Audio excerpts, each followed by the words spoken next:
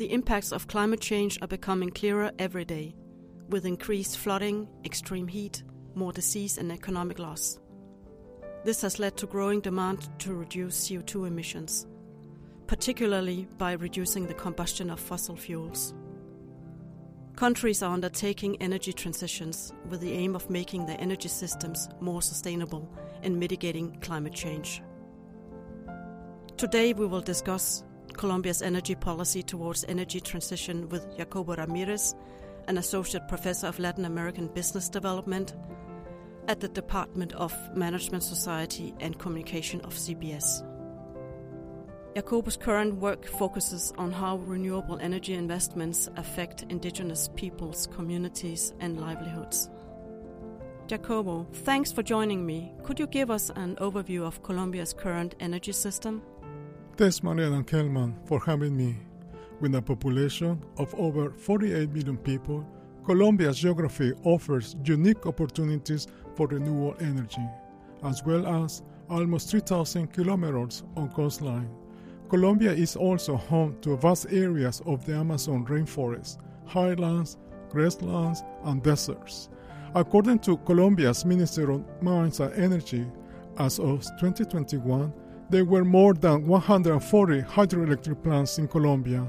This provides almost 70% of Colombia's electricity, with the remaining 30% from thermal generation, gas, coal, and steam. There is very little wind and solar power, but new projects are being developed to increase the share in the energy matrix. The government's aim is to increase the share of the wind and solar energy from 1% to 13% by 2025, and has introduced new policies to that effect. It's interesting that so much of the electricity system already uses hydroelectric power. If Colombia already produces most of its electricity from renewable sources, why are they introducing new policies to change the energy system? Yes, Colombia's energy system is already green by most standards.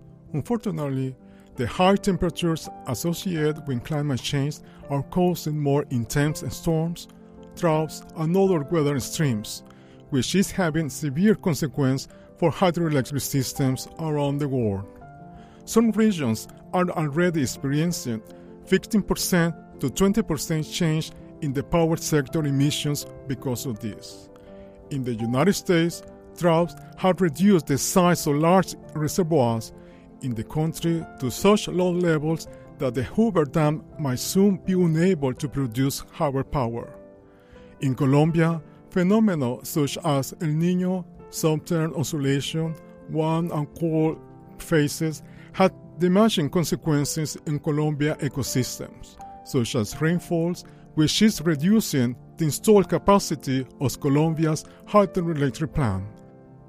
It is estimated that hydropower will lose its dominant share of Colombia's electricity production by 2050. So there is a pressing need to diversify the energy system. What are the concrete plans for Colombia's energy system to mitigate the consequences of climate change? Colombia has endorsed global governance efforts on climate change and greenhouse gas emissions, such as the Paris Agreement. Additionally, according to government officials, Colombia has started negotiations to become a member of the International Energy Agency to demonstrate his commitments to transitioning his energy system. In 2015, Colombia launched a national energy plan towards 2050, known as the E2050 plan. This plan is an integral part of Colombia's green growth policy and aims to ensure a more competitive, sustainable, and resilient and diversified energy system by 2050. To meet the goals of the E2050 plan, Colombia is reformulating its energy policy with new regulations and programs with a rhetoric of energy democracy. The Colombian government has established new governance toolboxes to achieve energy diversification.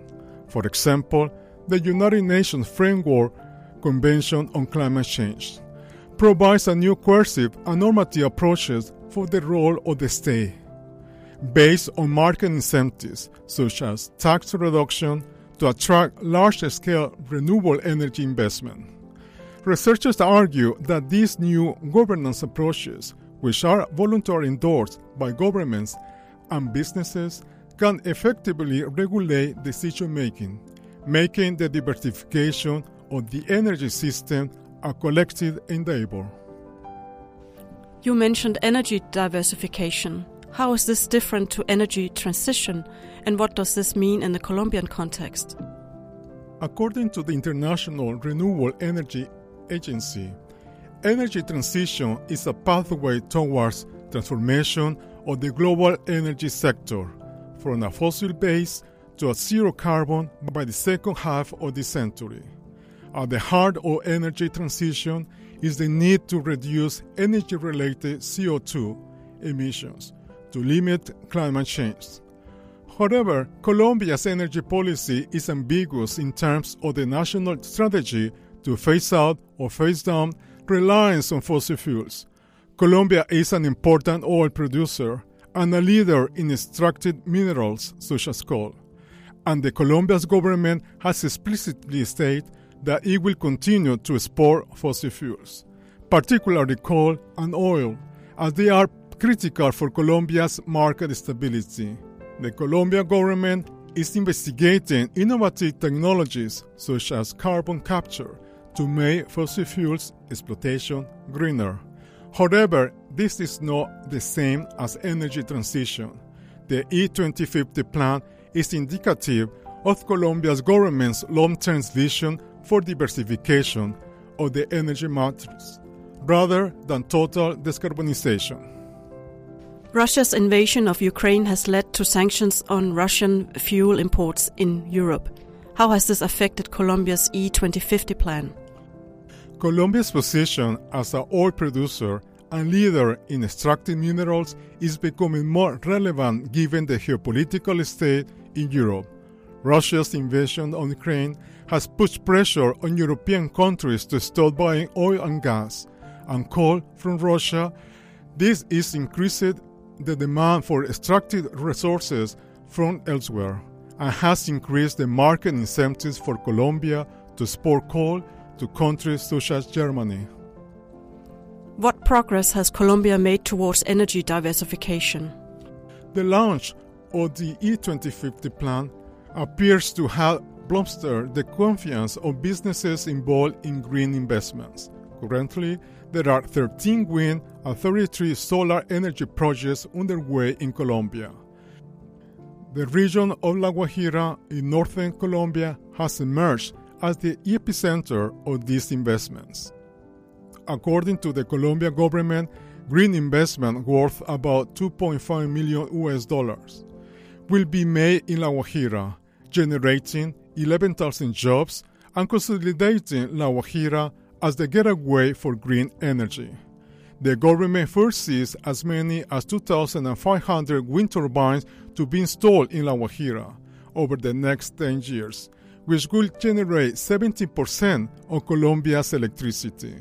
The first wind farm, La Guajira 1, was inaugurated by the President of Colombia, Iván Duque, in January of this year, with wind turbines supplied by the Danish firm Vestas. What challenges does Colombia face as it seeks to diversify its energy sources?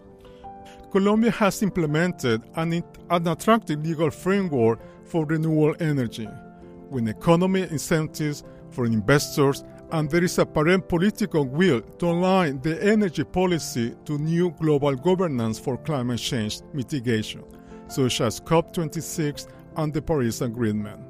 However, economists have proposed that market incentives are not sufficient to implement the E2050 plan. Colombia lacks strong institutions, traditions, and conventions that form a basis for the legal framework, including laws, policy, norms, customs, and regulations, which compromises governance in energy democracy.